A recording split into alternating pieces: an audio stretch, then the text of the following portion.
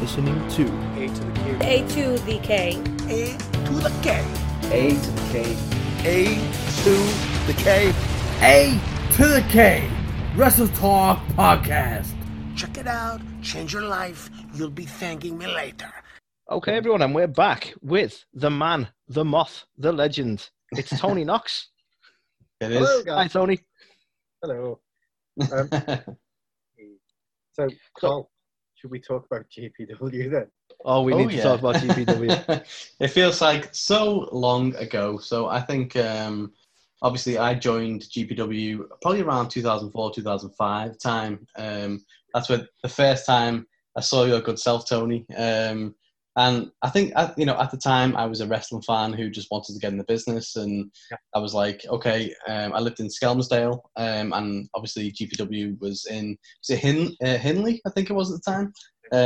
So I was like, okay, I'm going to go and join this wrestling school, way out of my comfort zone. And obviously, it was one of the best times ever, really. So I think I mentioned before when we spoke, obviously at the time, it was Lee Butler who was the trainer initially. Obviously, he has unfortunately passed away not too long ago. So obviously, that's obviously quite a bit of a shame. But then, so it was Lee Butler, and then I trained under Damon Lee and under Johnny Brannigan as well, with my kind of two main trainers. But I remember seeing your good self just kind of floating around in the backstage area and recording promos and stuff. And then the next minute you came out as Mothman.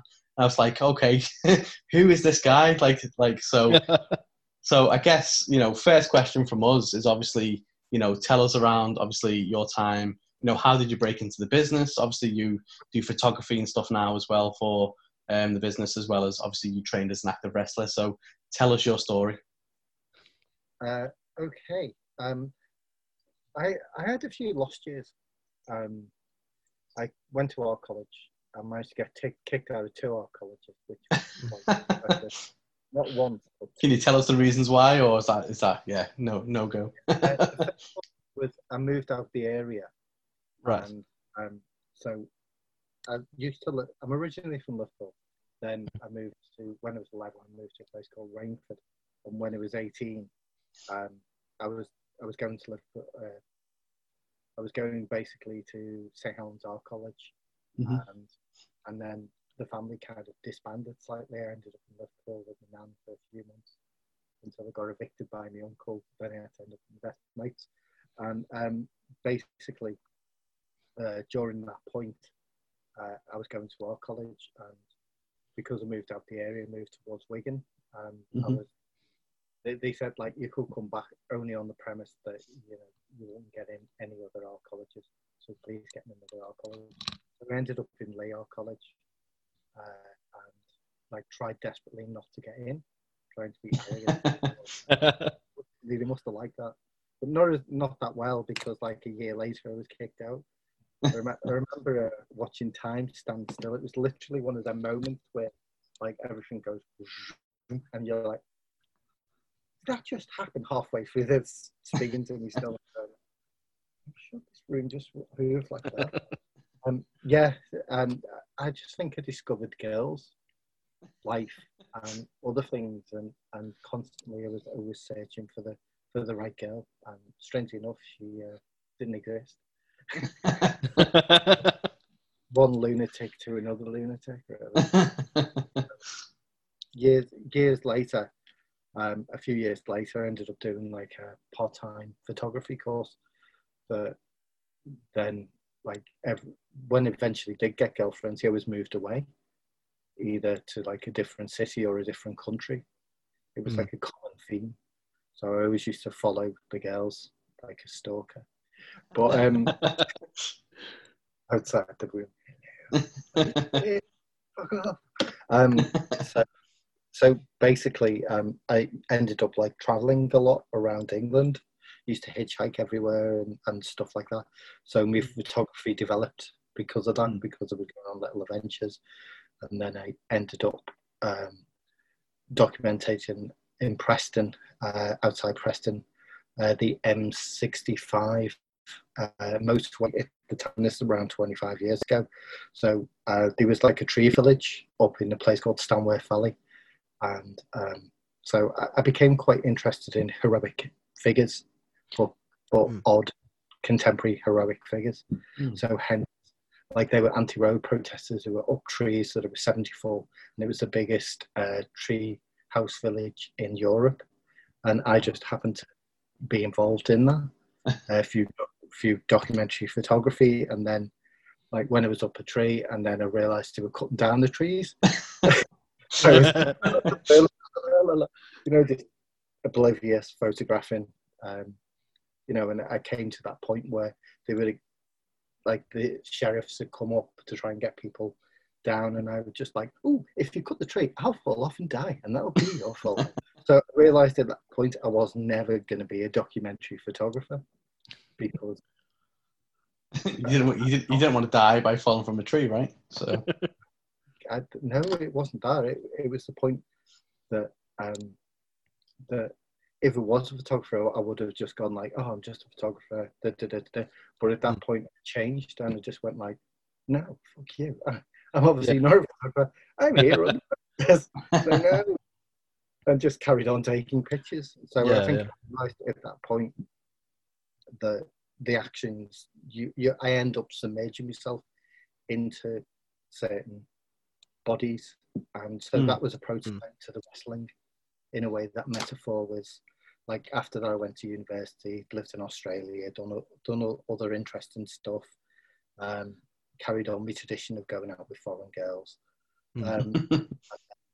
After that all went pear-shaped, I ended up like going into wrestling and started like photographing heroic figures, kind of people who were kind of cross culture of like on the fringe but really interesting. So I started off in a really strange small little wrestling company, I would like to think, but it wasn't. It was actually All Stars, which is massive. I started off here All Stars in 2001. Nice. I think it was 2000 or 2001. So I was photographing people like Dean Allmark when Dean was 18, Robbie Dynamite, Robbie Brookside, Gangrel around. Jake the Snake Roberts was there. What is his name? Apollo. He's he does a gimmick now. PCW, PC. He used to be WWE. He was the Ring of Honor World Champion. He does this fantastic monster gimmick. Carl. It will come to me. PCO. So and he was around, and so I was photographing them guys like 20 years ago. Yeah. So I've been doing it roughly about 3 years at that point. And then one day I came back from photographing a Royal Rumble in an All-Stars one in Southport, and I got the train with the wrestler, and I was talking to him about it, and then it dawned on me at this point, like I was at the age where either if I was ever going to do it, it would have to be now. So he just said, "Well, why don't you wrestle?" And I was like, "Yeah." And then GPW came, and I contacted Lee Butler, and then told him my plan to me to take documentary. I would work with GPW. I would go there. I would take their images. I would give them an identity, and this is some of my work. And when he saw me work, he was like, "Yeah, that'd be great." And it was in exchange to do free training. Did he stick to that? Did he? There you go. I thought that when you were like, "What? He's going to stick to free training?" Nah. Lee never told anyone, so people would come around at the end, and they were like, £10, £5. I was like, "Well, I'm supposed to be getting free training," and you know, he never kept his word. Ever. No.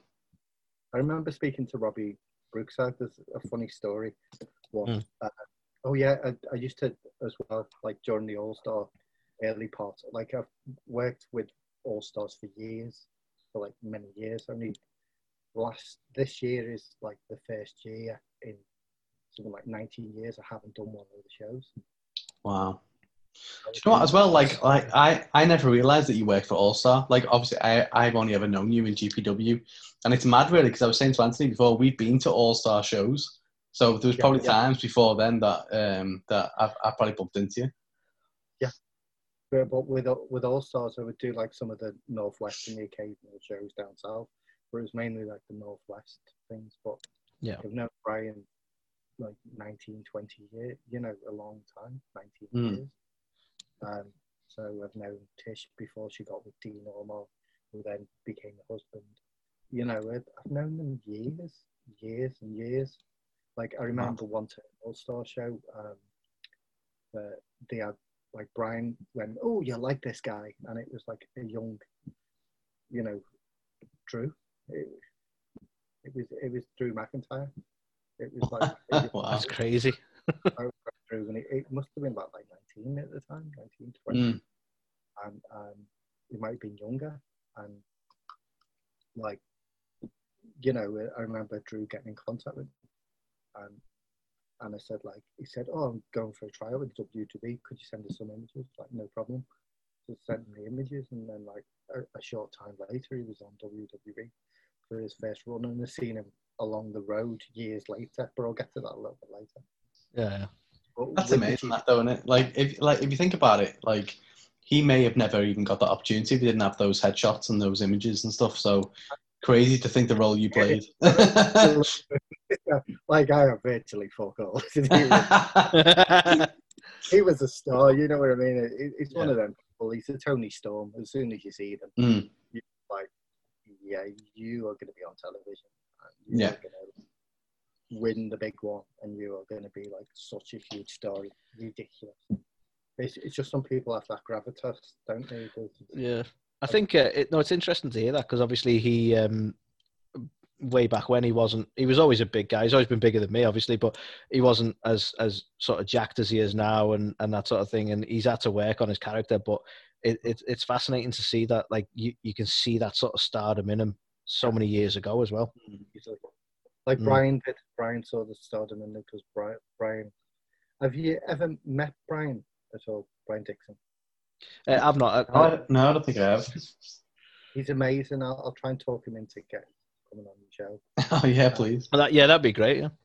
But, he'll probably go nah. I remember I do a terrible impression of him, but other people do it amazing. Like G-Man does it impeccable. Guerrero does it impeccable. Like so many others. Like even people who've never met him, like, just emulate his voice.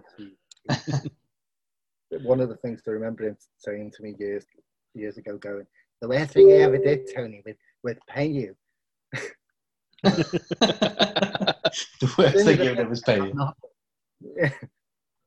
You know, because I started it off as an art project. So for me, it was an art project.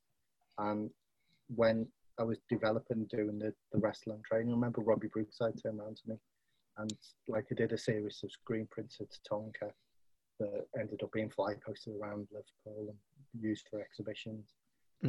So Jake the Snake Roberts, who still said he'll take me out on a drink, but he didn't keep his word either. Maybe not now after the old DDP yoga program and whatever, but yeah, he's on a different path now. Is he? You heard it here first, guys. Tony Knox.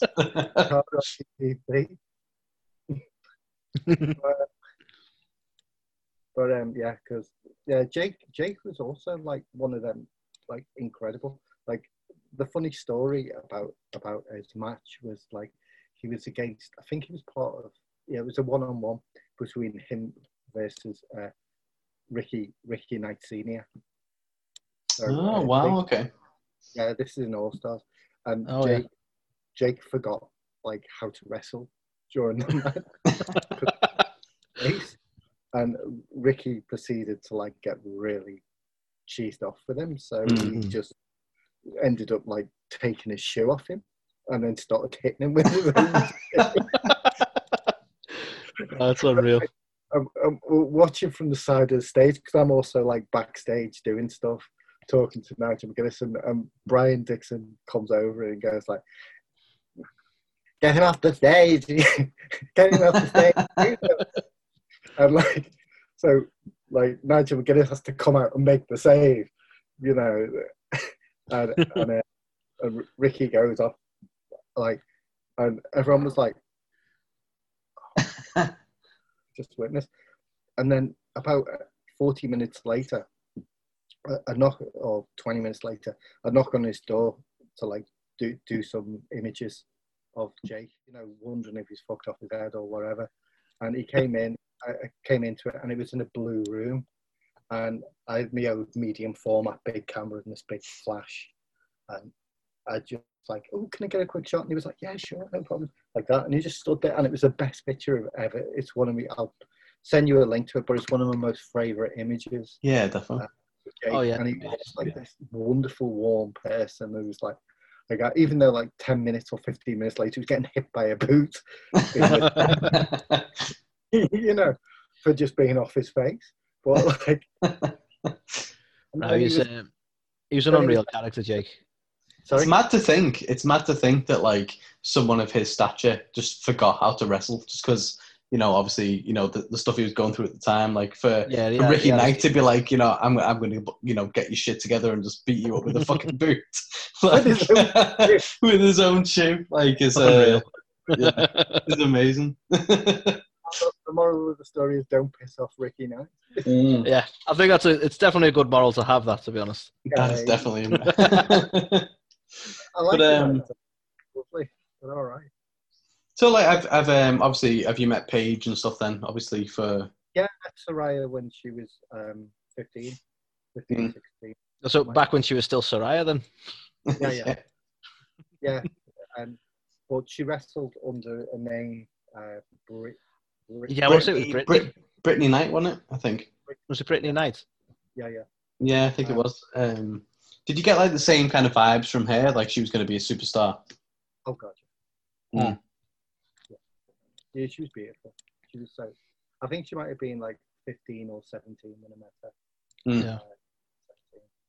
Because I photographed her a few times, about only 2 or 3 times. Once in All Stars where she was just hanging out. Once at Morecambe, she was XWA. She was in a show there, and another one where RWA in Grimsby. So she was against the mum. Like I made sure I'd done a series of images of her downstairs. And it was strange because she was only young at the time. I was photographing her like that she was leaning on these like weight bench and stuff like that, and the mum was behind her, stuff like that. And you know, and I ended up selling them a few years later to like the newspaper and stuff like that. But it was obvious she would be a star. So one of the reasons, you know, sometimes you've got to be strategic. That people are going to be a star, so you're going to go to that. You're going to make sure you get that job. Yeah. No, definitely. I think one thing that kind of stood out was you seem to have a big grasp on who is going to make it. Do you know what I mean? Like the people we've been speaking about, you seem to have quite an eye for talent. But I think, well, aesthetically, certain people, like, because my background's an artist, you know, I did end up after being chucked out of the 2 art colleges.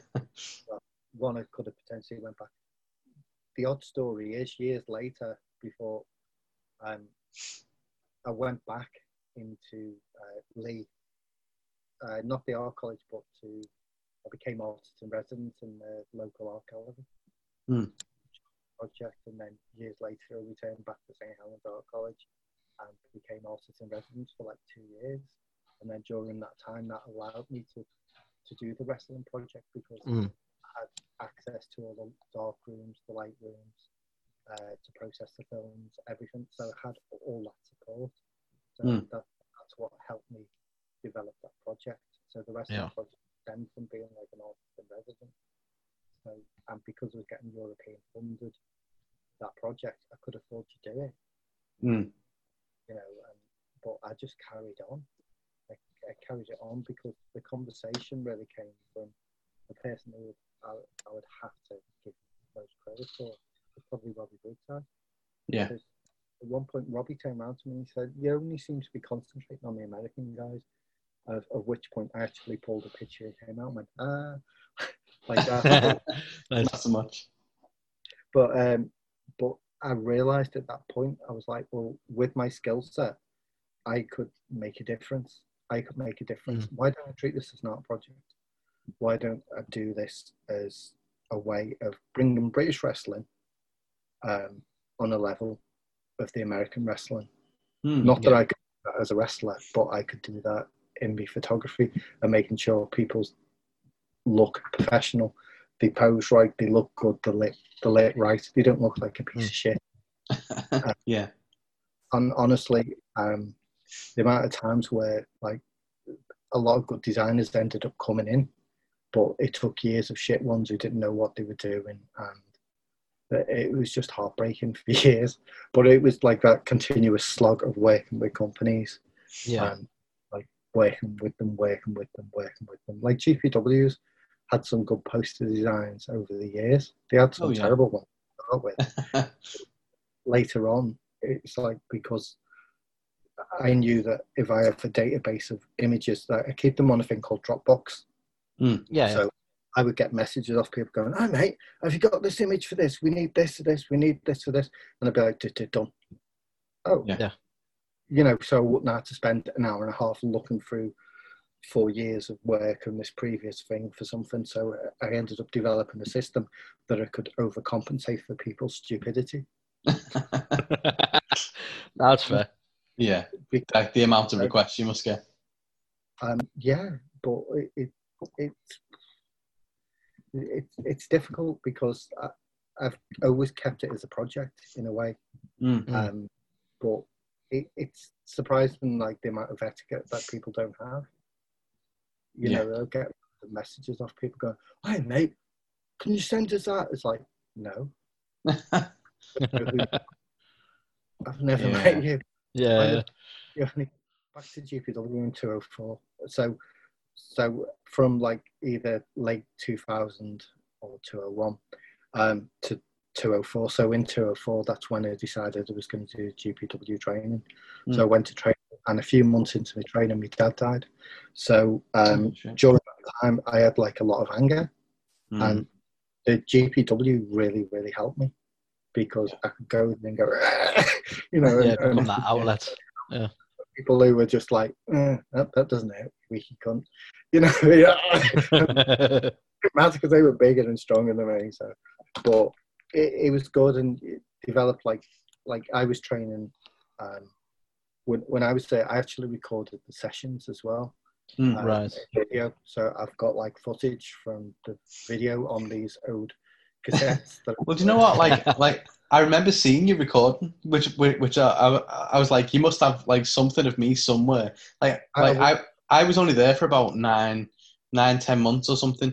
Like my biggest kind of rite of passage was probably the show we did in Bake-Up, the City of Shoes. I remember I got in a car with guys that I had no idea who they were, but that is the wrestling business. And I got in the car, went up to Bake-Up, and I was the referee in the Rumble match with obviously Lee Butler was there. And I remember, like, I think I said to you in prior to this interview, he was like, you know, like Lee was, he was just like, tell this guy, you know, to call me a fat bastard.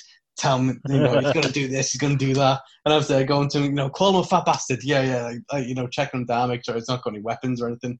Call him a fat bastard, and he wouldn't do it. And Lee was getting pissed off with me, going, fucking tell him to call me a fat bastard. I was like, I'm telling him, he won't do it. And I was like, don't take it out on me. But yeah, like for me, that was my big show, the whole Bake-Up show. Yeah. Well, I mean, Lee was only 20 at the time. I know. He was like 20, so he was put in a position where he you know, he was going out with Roxy at the time. Yeah. He was also going out with Sheep. Yeah. and you know, it was just like we're all, well, apart from me, like, but everyone was so young, and so, like, you know, because they had Joey there, Joey Hayes. Yeah. You know, CJ. You know what? I'm surprised, like, Joey hasn't made it, because Joey's got it, hasn't he? Like, Joey is fantastic. I think the only problem with Joey is Joey's just too lovely. He's so chilled. He's just such a chilled guy. And when he wants it, he doesn't show that he wants it. He kind of bottles it in. Yeah, right. And he's took some rubbish advice off people at various times. I remember years ago at FWA show, like Joey no-showed because he had in somewhere else in, where was it? He had a booking it was in Holland, so he ended up taking the booking in Holland because he was getting paid for it. Where the FWA, no one was really getting paid because we all believed in like wanting to make the next generation. You know, it was about pushing it forward. They had like a really small budget and trying to continuously like, you know, do it as cheap as possible, and some of the wrestlers weren't getting paid and all stuff like that. So Joey took another booking somewhere else, and like Alex was so cheesed off. You know, Alex Shane was like, "Where is he?" Yeah. You know, because they were going to go over the Marty Skull and Zach, and stuff like No that. showed it. Yeah. Yeah. No. But Joey's just like, you know, I think that's the only time he's not ever no-showed for something. The rest of the time he's just there. He's there. He loves it. He loves it to this day. He gives everything. Like Joey's just like, people who wrestle him are like, "Oh my God, you're amazing." Yeah. You know, like I've wrestled him as Mothman. Like I got commissioned to do this Mothman Midsummer Madness thing in St. Helens, and like the first time I wrestled with GPW, I wrestled Adam Fate. It was, I think his real name wasn't Adam. I'm trying to recall it. Stu. Stu. It was. Like Stu just kicked the shit out of me. He like the shots in the video, like where he just like lost his temper with me and kicked me in the head. Oh shit! But it's a trainee thing, you know what I mean? He shouldn't have been in that position where it was a trainee with a trainee. I should have been in with who could carry me. Yeah. You know, so I think in them respects that I made sure like the next match I did was with Joey, so I was safe. You know, so definitely. when I met, like I was with Joey, so Joey looked after me and got me through the match. And I remember that was a strange time, because when I was training at GPW to do that show, the Mothman Midsummer Madness, like this was in 2006, I think. Like the training school had closed down, and I went to Bolton one day, and it was locked up. It was just like, what the freak's going on? And so I had like 6 weeks to try and learn how to train as a wrestler again. So I ended up going to Future Shock. And, and so like Future Shock, Dave Rain was there. And so as soon as I walked in, he was like, "Hi Tony." I was like, "Hi Dave, what are you doing here?" And some of the other guys were there as well, like Larch, stuff like that, and Lansony. And so when I was there, like Sam Bailey was one of the trainers as well. So Sam was training me. They had the guest trainer of Nigel McGuinness at one point as well. And like Nigel came in, and I learned more of Nigel McGuinness in like an afternoon than I learned during months. He explained certain the principles that weren't particularly drilled into us all. Yeah. Like Nigel was on about the fact where you walk around the ring and you just do that turn. You turn to, but it was never explained, that basics. And I was like, "Oh my God, that makes so much sense." Yeah. Like when Nigel McGuinness explained it to me. Yeah, and Nigel, like Nigel is he's an absolute legend. He's so like nuanced into like the whole industry. Like I was saying to Anthony before, I remember a GPW training session where I'm not sure whether it was Damon or whether it was Johnny, and we were doing like some sparring like kind of stuff, and they were like, why would you not try and pin this guy for 3 seconds? And it was like, you know, WWE like has this whole kind of thing of like, you know, you're being pinned, but you don't look like you're being pinned, and you can kick out anytime. And it was like, you should be fighting to get out of this pin. And it's like these little nuances just make wrestling. Yeah, as Nigel McGuinness explained to us as well, it's like when you're down on the floor, you're not going to stay there for 5 minutes and go, oh, waiting for the TV break to get up immediately. Yeah, you know, and that just drilled into me, and I was like, oh my God. And it was like when Robbie Brookside took a GPW training session, and Lee Butler wasn't there at the time, and we didn't have a ring at that stage. We only had just the mats. Just the mats. That's where I was there. They weren't like mats like that. They were like little. They were like PE, like cardboard mats. Like I felt. They were PE mats. So when we were taking a bump, which killed us, it was like, take a bump. You know, fuck.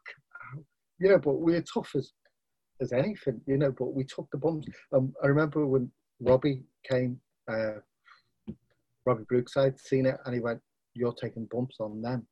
And he was furious. Yeah. He said, you're not taking bumps on them today. You could see if Lee Butler would have been in that room, he would have been battered. Yeah. Because his face, Robbie's face was like... Do you know what? I wish I was there for that, because I did cross-body training onto their mats off that little box. That was not nice. That was not nice. It was just like, I've got footage of that, so what I'll do is I'll try and please find me. Oh, that'd be ace, yeah. I am like, you know, this thin, no facial hair whatsoever. Yeah. But you know, yeah. It'd be funny to see everyone dead young, wouldn't it? Yeah, like, definitely. Like a 15-year-old Juice and stuff, you know, like. Yeah. Well, I mean, like for me, it was like Juice. It was like TJ Kane. It was like these guys who were there, who were, you know, helping me through it, because for me, it was like, it was my first time away from home, almost, just like, you know, mixing people that I didn't really know. You know, Lee Butler was a bit, he didn't really care. And then like Damon Lee was fantastic. Johnny was fantastic. They kind of like got me on the right track and stuff. And it was those old guys, like, especially like the makeup show and stuff. I can't remember the name of the girl who was like from Sunderland. And she was, yeah, who was it? It's Sarah. Sarah. Her name was. She recently had a kid as well. What's her name? She was gorgeous as well, wasn't she? Well, yeah, I've like I remember training with her quite a bit. And I was thinking, bloody hell, this is great, because she's like beautiful. But at the same time, like she was like, I remember she was being so good, like character work, because she was like, people would be like, oh, go back to Biker Grove, and she's like, I'm from Sunderland, and it was so good. Yeah, she was great. I think it was Miss Sarah's. What was it? Oh, it was something. I'll remember. Yeah, just blurt it out at some point. Yeah, it begins with M. I'll check my own files. Yeah. But, yeah, it's one of them. But she was actually quite good. There was a lot of people who had like a lot of potential though in GPW. But like when I was doing the Mothman thing, like I was there from some like about 4 or 5 months training, or less, maybe 3 or 4. So I put a tremendous amount of pressure on myself to do like a match under a stupid amount of time with very little training. And when it did it, it was thanks to Damon Lee. I owe everything to, because I turned up with my Mothman costume and everything, and saying to Damon like, "Oh yeah, I'm going to be on the show." He was like, "What?" I was like, "Yeah, I arranged it with Lee Butler." No one told him. No one. Lee like he hadn't told anyone. He hadn't told them what I was doing with the project. For once, he had to bring me work and explain to them. People were like, "What?" I had no idea. And because Lee didn't tell anyone, it just. I mean, it sounds very Lee. It sounds very Lee.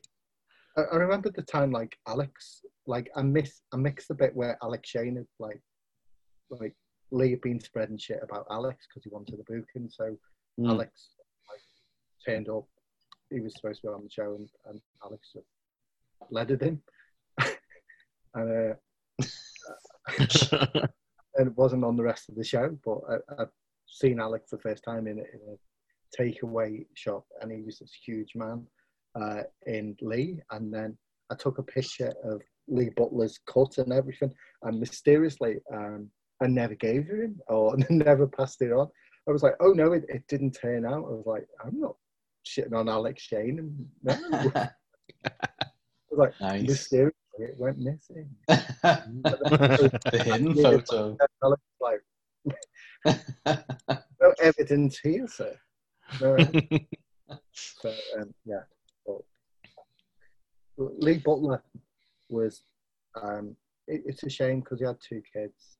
And I think he went through very dark times, Lee, and fell out of wrestling and stuff. And at the end of the day, he wasn't very accomplished as a wrestler, but he tried to instill a lot into a lot of people as well. He did a lot of good, and he helped a lot of people who wouldn't have had that opportunity.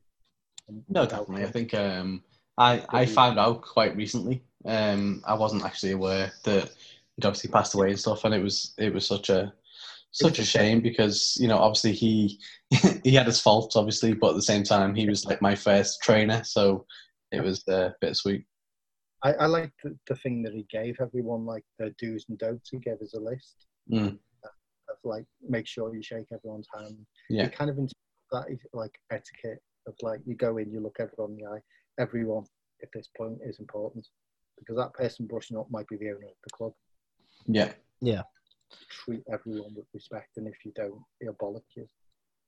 No, defo. I think I remember during a training session. I think it was with Lee. I'm not sure, but we have to do the kind of like show your punches and stuff like that. And I was there like doing it, whatever, and it was fine. And then they did it to me, and I was just like, oh. And like Lee said to me, like, stop. I was like, oh shit. Like Lee's fuming. He was like, if you had been punched like that, you'd be on the floor right now. He was like, you need to show these guys respect. And I was like, oh fuck. Like, I didn't realize, like, I was dropping to a knee. I was like doing all this, but I didn't realize, like, and he was so good at like showing when to do the right thing, if that made sense. Stocky lad, when he was a big lad. Oh god, he was stocky is an understatement. He was massive. Yeah. He was broad as out. Oh god, yeah. Funny, but I think sometimes his humour was a little bit cutting on a lot of people. No, defo. I think. I mean, to be fair, I only trained Lee for a couple of months. I think it was mainly Damon and Johnny who were like my trainers and stuff. But those guys were fantastic as well. Lee allegedly broke his neck in a sliding down. He came up with loads of lies. He probably owed money and just done a runner. But like, it broke his neck or something like that. But for a lot of people like Joey, I think Joey was very upset that Lee was like, he only had good things to say about Lee. Yeah. It was a shame because like I think he added me on Facebook a few years later and like had a little chat with him, and then he deleted everyone again. As you do. Well, as he did. But, well, yeah. I still have people from Facebook from years ago. But yeah. It just like it's unfortunate because he had children and yeah. No, it's horrible, isn't it? It's such a shame. Yeah. His life, he brought, without him, GPW wouldn't have existed. A lot of people wouldn't have made it. No, definitely. I mean, like the likes of me wouldn't have found a wrestling school if it wasn't for him, because he. That's the thing. I mean, for 2 lads in the north who absolutely love wrestling, it was certainly. I mean, obviously, I never pursued it, but Carl, you had the balls to do it. It was certainly a brilliant option for, like. I mean, to be fair, there's like. The British wrestling scene's grown since we were kids as well, but it was certainly one of the better options for us as kids, Yeah, trained how to, buy somebody in new wrestling. But that's the thing. I mean, it is a difficult business as well. Like as Carl alluded to before, like knowing when to play your part is a really difficult one. So it's more of an art form than people realize, I think, for that reason. It's without a doubt an art form. I think that was one of the things why I became so submerged in wrestling over the past 20 years, nearly. Yeah. 20 years. Because it's that point, it's such an odd, weird mix of dysfunctional people. Yeah. Minx, It is funny, like, because I think it was Minx. Sarah's name. It was Minx. Yes. Yeah. As soon as you said that, I was like, it was Minx. Yeah. No, honestly, Minx or Sarah, whatever, was great. I thought she was so, like, you know, she was like, yeah, you know, do this on me, do like, and like, yeah, do the sunset flip, whatever. And she was she was really cool. Yeah, she was excellent. Good wrestler. And there was quite a few ones who were quite young, vibrant.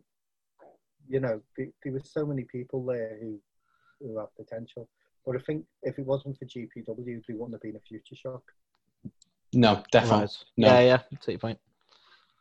You know, so Future Shock was because GPW existed and so on and so forth, and other training schools, you know, and there's been so many different transitions. But I think as a photographer and artist, I think if I wouldn't have done the training thing, I don't think my work would have been as developed as it has been. I think that's a fair point, you know, because it gives you a different appreciation, doesn't it?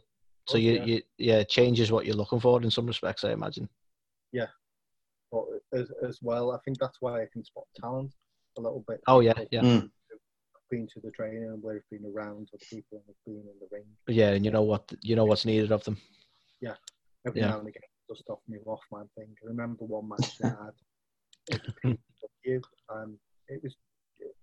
I thought he was winding me up at the time when Steve booked it, but he was genuine. I was photographing his wedding. He said, like, the day before, he said, "How do you fancy a match with Hammer?" And I was like, Sean Hammer. It's like 6'6" or 6'7". Sure, yeah, great. But I remember backstage, I was doing that, and I was talking through the match, and I got Dean Allmark was there, and I was like, "Dean, what do you think of this?" And Dean just basically orchestrated, like, "This is what you should do. This is how you should do it. Take this, do that." And I was like, "Thank you, Dean." But I've known like Dean Allmark to me is like the GOAT. Yeah. He's wrestling. He's like crazy. He's so good. You know, and I think the future is going to be Adam Maxted. Is going to be a massive deal. Right. Note that down, Carl. No, yeah. We will make a note. Tony Knox says.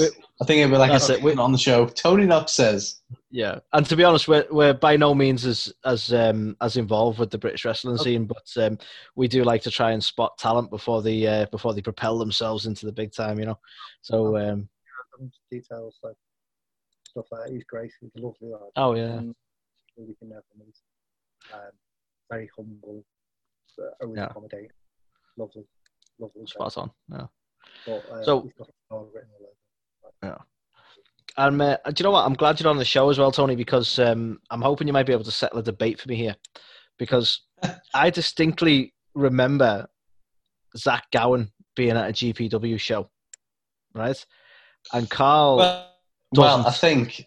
It might not have been GPW. It might be apologies. All-Star Wrestling. Was it under the All-Star banner? I know. It was basically it was a lot of the people you knew, Carl. Wasn't it? Yeah.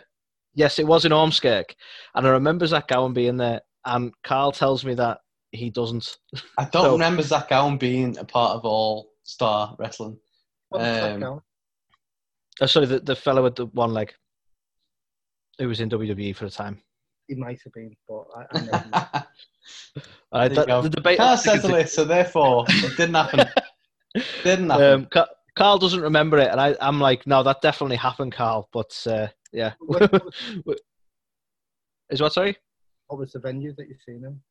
The Civic Hall in Ormskirk. I don't know if you remember the town. Yeah. Drill does there now. Right. Yeah. Okay. So wrestling shows are still going on there. I'm not sure. Oh really? Yeah. But Daryl. He's nice lad. Oh, yeah. Quite an I'll be that interesting way. person to talk to. He sounds like like very sad.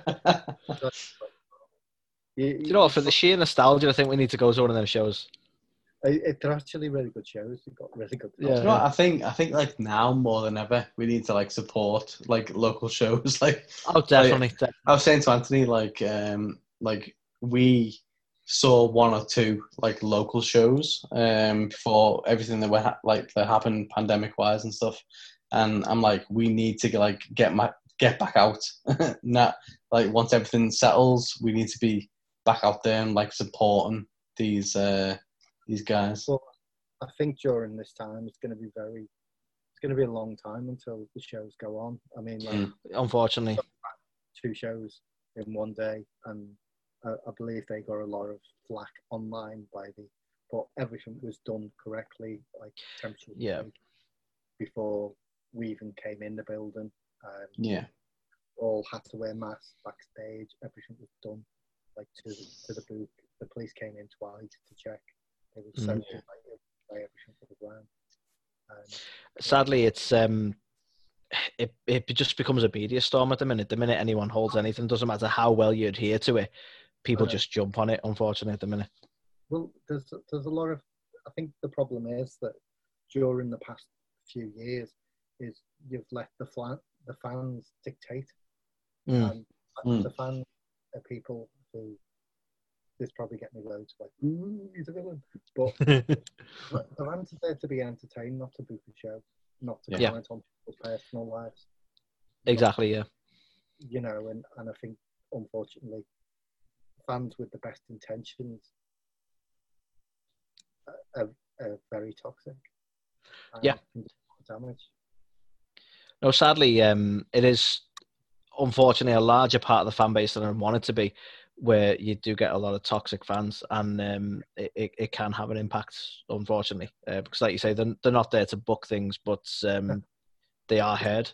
You know? Yeah, the best thing they could do is buy a ticket, enjoy the show, and cheer up, and that's it. You know, not comment on people's personal things. Agreed. No. Yeah. Like if they want to do something to support a wrestler, buy the merch. Don't have to. Well, yeah.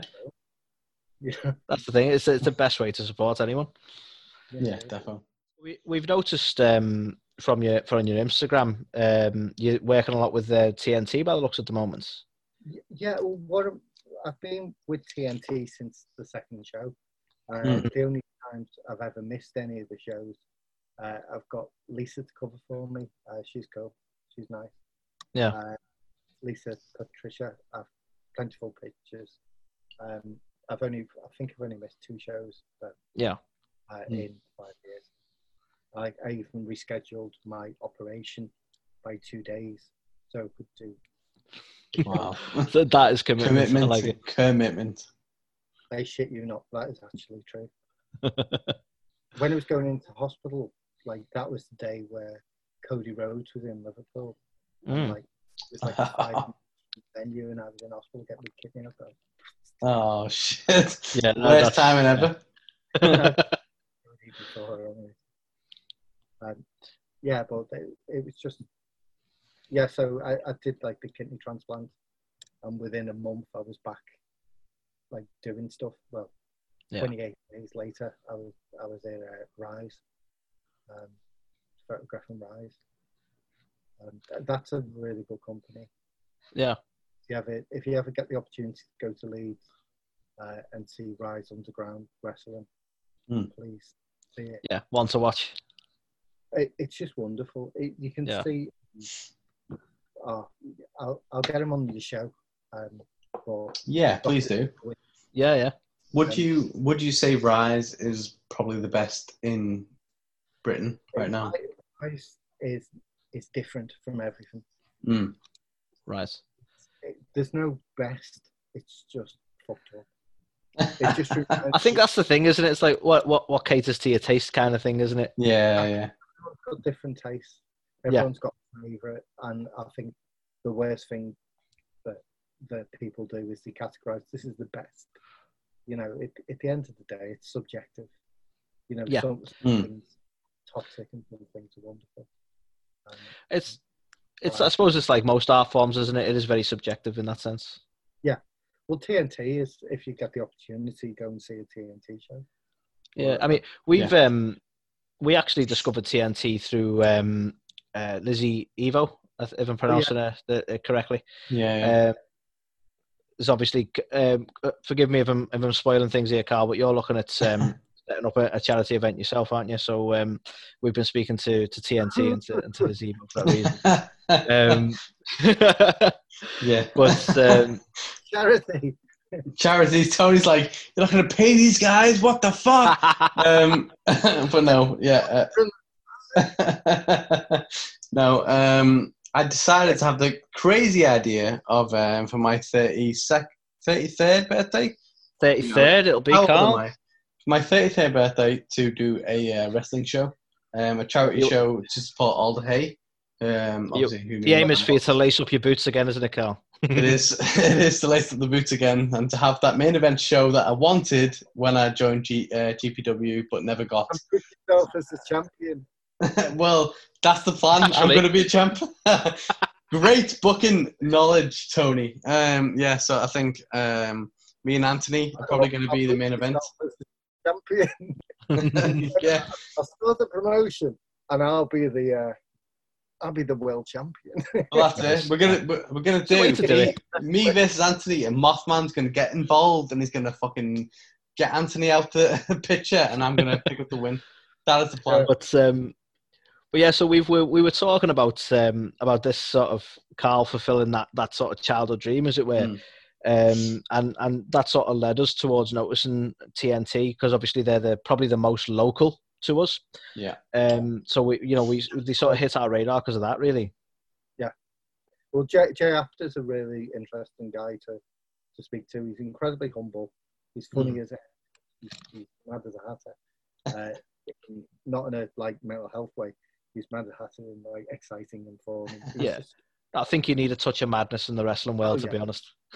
He's just the guy doesn't know when to say no. He's just in his head. He wants it to be as big as it can be. He's just a bit of a visionary, I think. He needs to I can admire that inspiration. To be fair, Jay Apter's good. And speaking about childhood, I think this week, I don't know what the fuck's going on with my head, but I ended up pitched in 1977 Star Wars. Oh, nice, yeah. And not just one, getting Chewbacca as well, but of course, amazing. eBay, the power of eBay. The way to do it. That's right, guys. Tony Knox originals on eBay. You heard it here first. 6 years old, so nice. My childhood memories was watching Star Wars. Yeah, defo.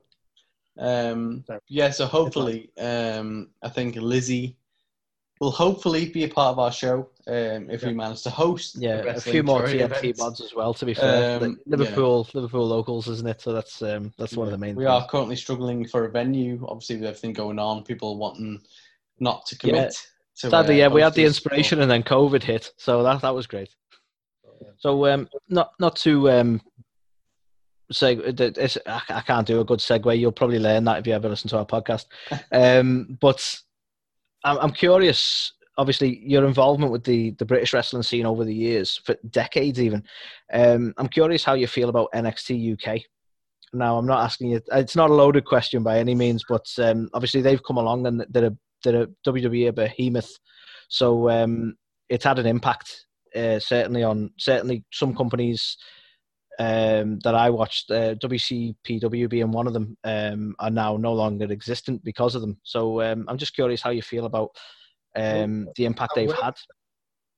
I worked for What Culture. So, the Defiant. I worked for them, so I used to go to Newcastle, and I worked with them during the heyday as well.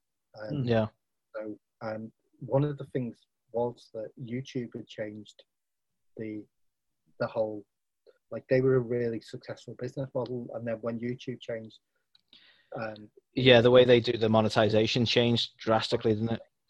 So that was probably due to WWE having a private conversation with them saying, we will take all content. Yeah, most likely. But that was the demise of them, because like a lot of businesses, a lot of, you know, money was going to other companies apart from the WWE. I think with the WWE UK, I personally haven't had an involvement. I know all the people. I've not worked for them. I've never worked. Yeah, for them. yeah. I mean, that's the funny thing, because obviously the UK base, so a lot of the people involved, you're gonna know them. You know what I mean? It's it's naturally gonna happen. Decades in the business, you're gonna know a few people. Even, I mean, we've got Zaya Brookside, haven't we? Obviously, so you know her dad. So there's that connection there.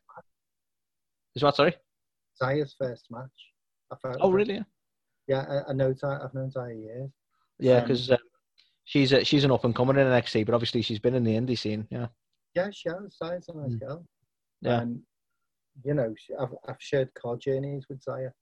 I think one of my favourite things about wrestling is doing car journeys with a lot of the guys. But a lot of guys are going to gravitate towards NXT.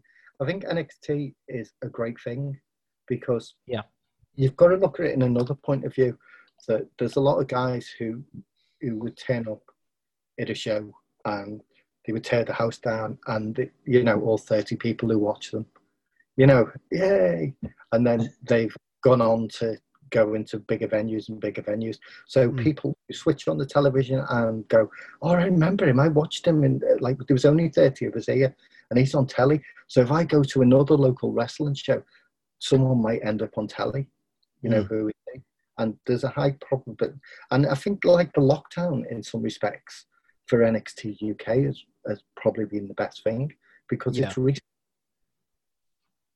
gone like reset. If you've seen it recently of the shows, there's so much, like even to an empty arena, the shows are amazing. Like they're doing it as though it's a British product. It doesn't feel like it doesn't feel like an American product. It feels kind of a hybrid, but it's looking at it, it's great television. A lot of the promos are done well, like everything's done well. It's given people hope to aspire to. Like I think it's tight that people like Joey Hayes haven't got an opportunity. Yeah, I think it's pathetic. Like people like CJ Banks haven't got the opportunity. People like Lizzie Evo hasn't got the. But Lizzie's only like 21. You know what I mean? Yeah, she's sort of starting out, really, isn't she? No, she's been doing it for 7 years. Oh no, you know what I mean. But she's still got plenty of time to aspire to that sort of stuff. She was the last Divine champion. She's the TNT champion. She's gonna, you know, potentially Lizzie could be one of them people. Oh yeah.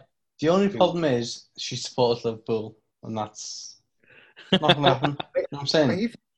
I even spoke to her about that. I'm a Liverpool fan, but I said, like, what might be a good idea if you become a champion of the city instead of the division of Liverpool versus Everton. If you have a thing of like, I've come to unify the city.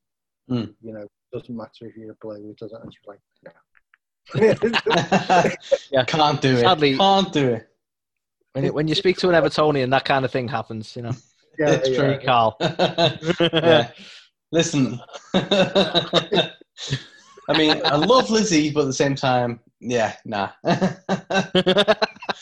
If she was an Evertonian, on the other hand, sound. Yeah, okay, if she was. So, it's one of them things. It's like sometimes I think people have got to adjust to a popular culture. Oh yeah. Of like ironing out certain aspects of themselves. Yeah, definitely. I think recently over, like this year, it's been very strange for wrestling. I think it would be great when it comes back, but I think people need to change. Yeah. I mean, you're totally right. I mean, the environment as a whole has changed. Like for the big fish like WWE, where you suddenly can't have an audience and you have to adjust to that. Like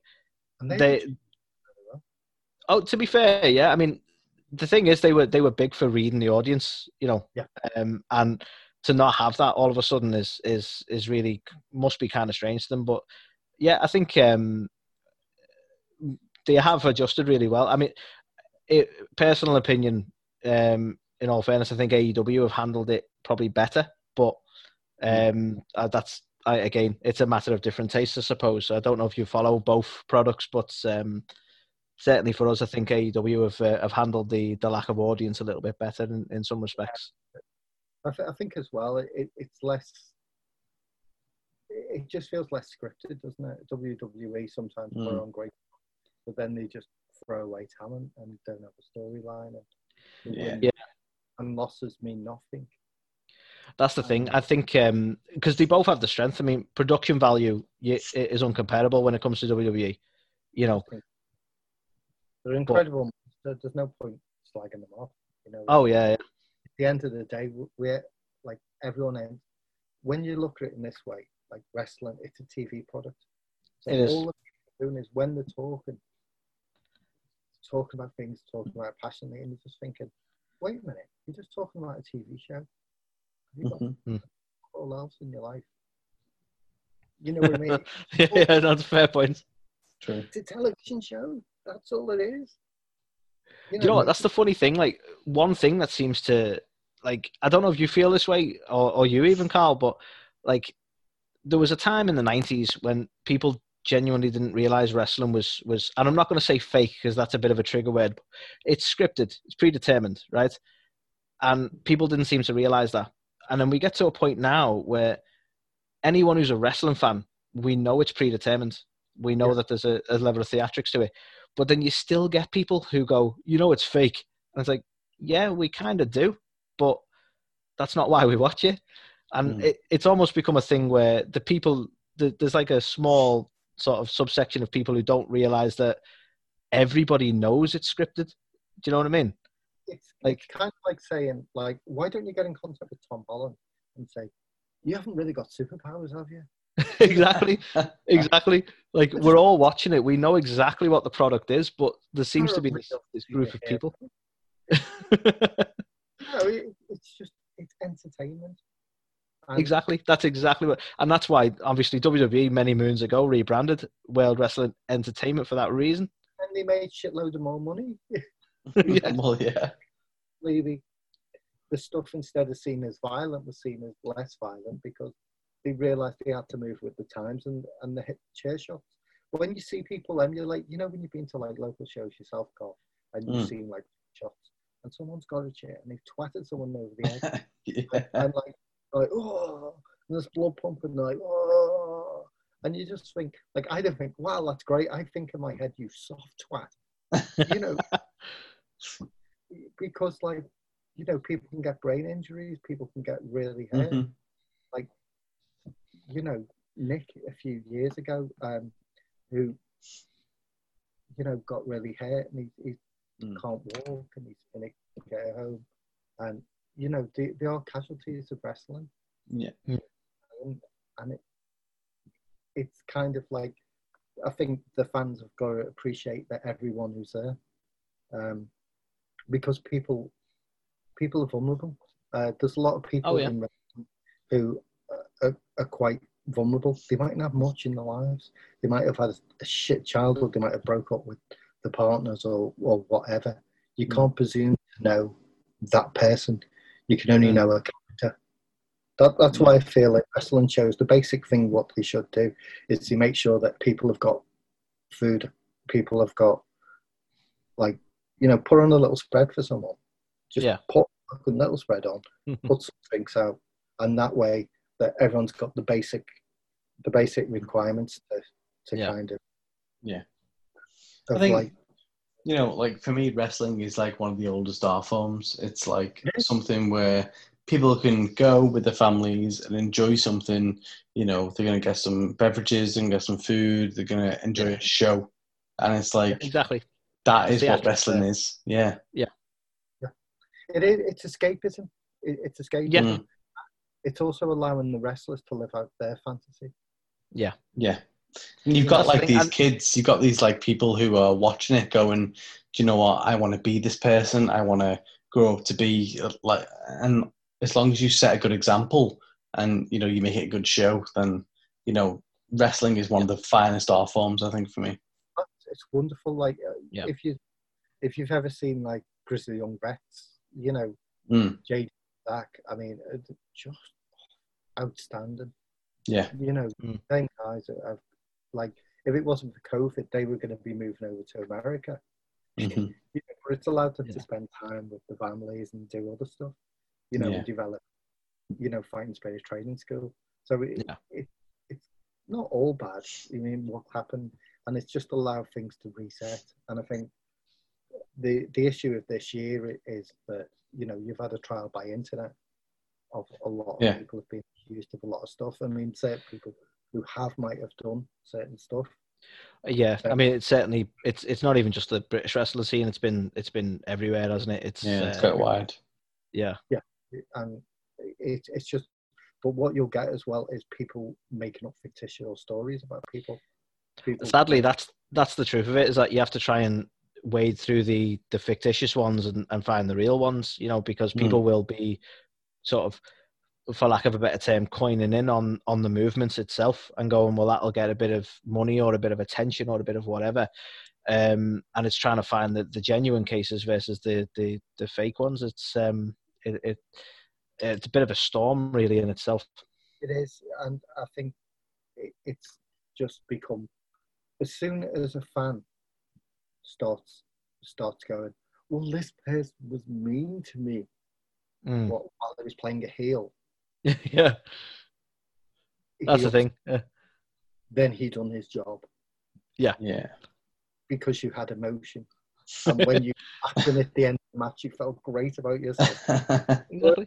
Yeah, it's called theatre. Back to what you said. It's the purest art form, and when it's done perfectly well, and it's done right, and you know, it's wonderful to watch. Yeah, definitely. My girlfriend, like, I've been with her about 5 years, and when I first took her to a wrestling show, I was like, could you hold the camera and do things? And she was like, okay. And she was like, yeah, it's okay. She didn't understand it at all. It's like, you know, she looked at me and went, well, you know, it's not everyone's cup of tea. Yeah. And I think as well, with something like going back to NXT UK, the great thing is about it, what they've done right this time, not the first time. With the reset button with COVID, it's allowed them to be on terrestrial TV, to be on BT Sports, to promote the brand, to actually say, well, this is going on and these people will be on this show. So if anything, it's allowed a lot of people to have opportunities. And so, like, the WWE are only saying to some of the talents, don't work a shit show with no medic. That's all they're saying. They're not saying, like, don't work shows. They're saying you cannot work a show if they haven't got a paramedic. Because if anything goes wrong, if you've got a concussion, we can't use you for television. Yeah. In all fairness, it's a reasonable request, isn't it? Let's be honest. They're investing X amount of money into that individual, so they've got to safeguard their investment. Yeah. And they're allowing people to do shows. It's not like they're turning around and go, you will only be exclusive to us. You know, if anything, they're enriching wrestling, but they're also allowing the wrestler to maybe charge more money. But in all fairness, like, you know, why the guys don't charge much anyway? Why should, you know, what's wrong with them making money? Exactly. You know, true. Yeah. At the end of the day, they're probably on less money than someone on a shit job. You know, unless, true. You know, I think, to be honest, that's what a lot of people don't seem to realize. Like, I don't know if you've been paying much attention to the sort of let's say media storm over WWE restricting wrestlers when it comes to, like, making money outside, like using Twitch and stuff like that. And I think a lot of people, like, they've come almost to the defense of WWE, going, "Oh, these wrestlers are paid millions." It's like, that's not the case, actually. Most wrestlers aren't. You know, even in WWE, most wrestlers aren't. You know, you're talking the big fish when you're talking about that. And obviously the indie scene again is a totally different animal. So I think a lot of people don't realize, like, they're putting their body on the line for not as much as you'd think, in all fairness, in terms of a paycheck. Yeah, well, only the top talent make the money, don't they? Exactly, yeah. I think if someone's got a huge Twitch following, and if someone's got other sources of revenue, then they should be, as long as it doesn't affect their performance and them being available for other things. Exactly. It should be incurred to say, well, at least they're setting up something for when they leave wrestling. At least they've still got relevance and they've got money. So that's the thing. That's probably potentially more about greed, isn't it? I would say so, to be honest, because I think you touch on a good point there, that a lot of wrestlers, when they leave the business, they struggle to find an outlet. Certain wrestlers keep coming back to the business because it's a very addictive business to be in. So yeah, set themselves up now. That's the way to do it, and then they've got somewhere to move to. I mean, Paige's or Saraya is a prime example. She's been retired from the business, very unfortunately, and Twitch is. And she's so emotionally connected to her Twitch fan base because of that. And I totally understand that. Well, I remember when Paige was going out with Del Rio. She turns up at a Defiant show, so I hadn't seen her for a while. So, like, she's still the same girl as she was years ago. She ran over to me and went, "Hi, Tony." She remembers me. And, it was touching, like, Oh yeah, of course. From like a young girl to a woman, she's still the same girl. She wasn't anything else, but she was still this, like, lovely. No, isn't it nice that, like, the fame hasn't really changed it? Yeah, definitely. Yeah, she was lovely. Yeah. Her brothers are lovely. I've known them years. Like, I remember photographing Zach, like, backstage. And he was like 14. He was a 14-year-old kid, about 13, 14. And he went, "I'm a wrestler as well." He was like 14. Boss. So I took this portrait of him. It's on. I'll send you it. But he's like a little kid, and, like, seeing him grow into a man. That's the thing. It must be quite surreal now, because he's part of the Hooligans with his brother, isn't he? So he's lovely, but he's massive. Well, he's like, oh yeah. Big lad. So, like, sometimes I forget how big a lot of the guys are. It's like, I'm like 5.5. So I'm like, yeah, of course, yeah. So it's like most people are big compared to me. But it's kind of like you forget, because you speak to people because you've known them years. You just talk to them like they're people. Yeah. And that's it. It's kind of. No, it's good having that rapport with them, to be fair. Yeah, definitely. Yeah. But it's probably because I've been around years. Oh yeah, I mean, we're talking literal decades at this point, aren't we, to be fair? Gosh, you're old as balls.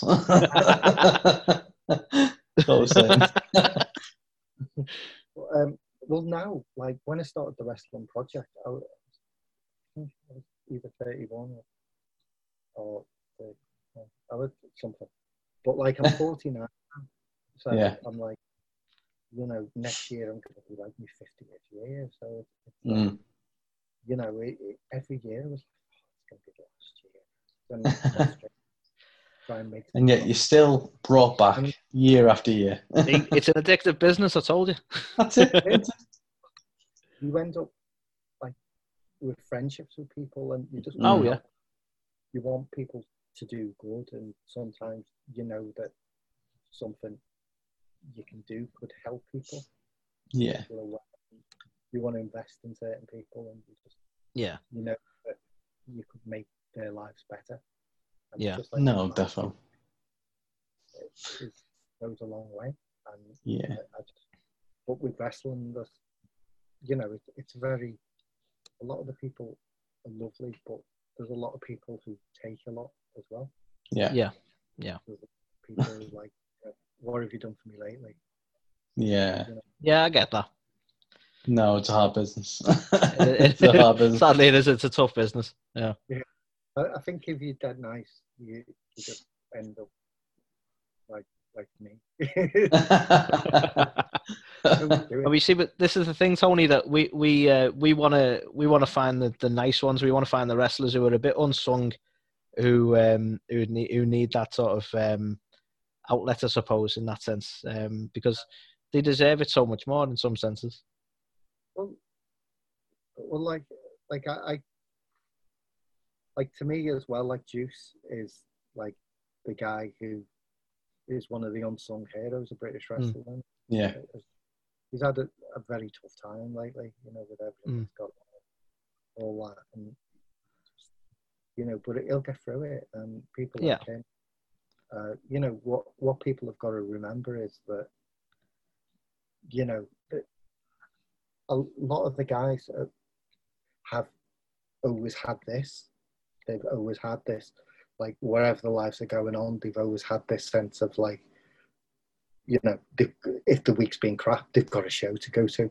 For when they're on the show, it's a bit like Fight Club, isn't it? That glorious moment when they're in there, they're a god. You know, it's that sense of they get from the audience and they give back, and people are going, "Hey, you're amazing, you're amazing." Like, you know, it's like you're really good at something, and people want to buy into your fantasy, and that's the thing. There's a certain euphoria to that, isn't there? To be fair. Yeah, and I think people, it's that sense of, like, when people go, "Oh, you're fantastic, you're great," you're like, "Oh, cheers." So, and like when people turn around to me and go, "Oh, you're the best," I'm like, "No, just shit." Yeah, well, do you know what, Tony? Honesty. We think you are the best, and indeed, again, I think we just want to thank you so much for obviously taking the time. You know, definitely a flashback to the past for me. Many moons ago. In GPW. To be fair, though, that is one question I need to ask. Yeah. Will we see Mothman lace up his boots again? Yes. Is the answer. Oh, yeah. Love it. Love that. Yes. Nothing else, but yes. I'm developing the old site, the Mothman site, again. And I've recently done some videos during lockdown, some art videos of Mothman. And I did one on Mothman Biz. I'll send you the link so you can put it. Like, the only thing to say is, like, anyone who's listening right now who wants to know more about Tony Knox, where can they find your work, about you? Tell us. Okay. Well, they can't find it on FSM anymore because I died. Yeah. So just one thing. I used to work for Fighting Spirit magazine for a decade. Right. So that ceased to exist last year. So since that time, that's recently why I've started working on my Instagram, because for years I kind of kept stuff back. So it was like a running gag. You never see your images. It was because they were ready for, like, magazines. And saying what happened with British wrestling, because I could work with the editor, and he was great. Brian Elliott was just fantastic. And there's other wrestling magazines like Inside the Ropes and stuff like that. But I have nothing to do with them, really. And it's just flavour of the month. Yeah, of course. I'm obviously not it. So it's just one of them. It's kind of, at the moment, that's why I'm showcasing some of my archives on the Tony Knox 99 Instagram. So, but it's definitely one to check out. I mean, obviously, in recent weeks, we've seen the likes of, you've seen some of the work you've done with Pac and stuff like that in the past. We mentioned Lizzie Evo on the show. You've recently done some work with her. Yeah, I've done some stuff with Alexis Falcon as well. And, But there's an absolute, I mean, I imagine you put them all up, but there's a ton of stuff on there for people to check out as well, isn't there? There's also another one, which is Tony Knox photography as well. And Adam, who is connected with NGW, who used to do the posters for PCW. Right. He set up an archive of some of the stuff I did. But recently, because with having time to actually do stuff and learn, I've started, curating my own on Instagram, and I've really enjoyed it, to be honest. That must be nice to look back on some stuff as well, to be fair, some stuff you've done over the years. I'll tell you one last story. Yeah. I was working for TNT. No, not TNT. TNA, sorry. Mm. TNA. Oh yeah. So I did the photography for a few years for them. I remember I was backstage at the Manchester in between matches, and I had to photograph Hulk Hogan. So I've done some pictures of Hogan. In the hallway, Bully Ray was talking to Hogan about planning the match. Yeah. He was going to do this spot with this old woman who recently been burgled by this man, and she basically attacked him with a cane, like hitting him with a cane. Basically, Scotland and the the TNA brought her over to the Manchester show because they did a spot where she held Bully Ray. Bully Ray went like that to her, and then Hulk Hogan came and like hit him, like that. And but I remember like I was there when they were planning that match, and that was Hulk Hogan's last match, and I know that was Hogan's last match. Literally, I didn't even find out till the year when someone said, holy shit! Like match. What an accolade! Like you were that's the thing. That's crazy. Dude. And to be fair, with Hogan, you never would have known, would you? To be fair, he's made how many how many last matches has he had? So to be there for his actual one. Allegedly, that was his last match. No, to be honest, like we've seen him come back in WWE, but not in any sort of in-ring capacity. So I genuinely believe that was his last match. In all fairness, that was it with Bully Ray. Mm. But during that match as well, like a few years later, I actually had a car journey with Bully Ray, and we were talking. I was in the back of his car, and he was on the phone for the first 15 minutes. And I was thinking, like I was literally like, there was a driver there, and there was Bully Ray there, and I had all my photography stuff on me, and like literally, I was like this. I was thinking, God, this is going to be like such a shit ride. And then he started talking, and then I was speaking to him about that, and he was like, "Oh, you were there?" And it was like, he went, "You heard history," because it was Hogan, but he's absolutely unreal. Nice. Yeah. Do you know what? Like a lot of people talk shit about Bully Ray, but I think what, he seems like an absolute sweetheart. And No, he does. He seems like an awesome guy. I mean, obviously, we've only got what we see on TV, but it's nice to know that he is genuinely a decent guy. Yeah, he's nice. I remember once as well when I went in the lift.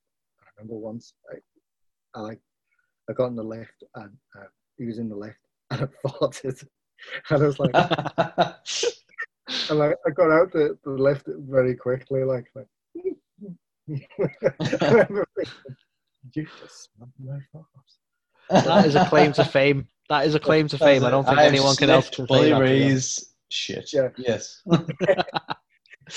You love my fecal matter. I never told him I farted in that lift. Yeah, probably best. Yeah. Yeah, probably for the best. But no, Tony, honestly, thank you so much. We do. We sincerely appreciate it, man. It's been a fantastic insight. Yeah, you've met so many people. You've been in the business for so long, and we honestly appreciate your time tonight and stuff. And hopefully we can do it again in the future as well. I think you are an absolute. You are the absolute rite of passage for British wrestling.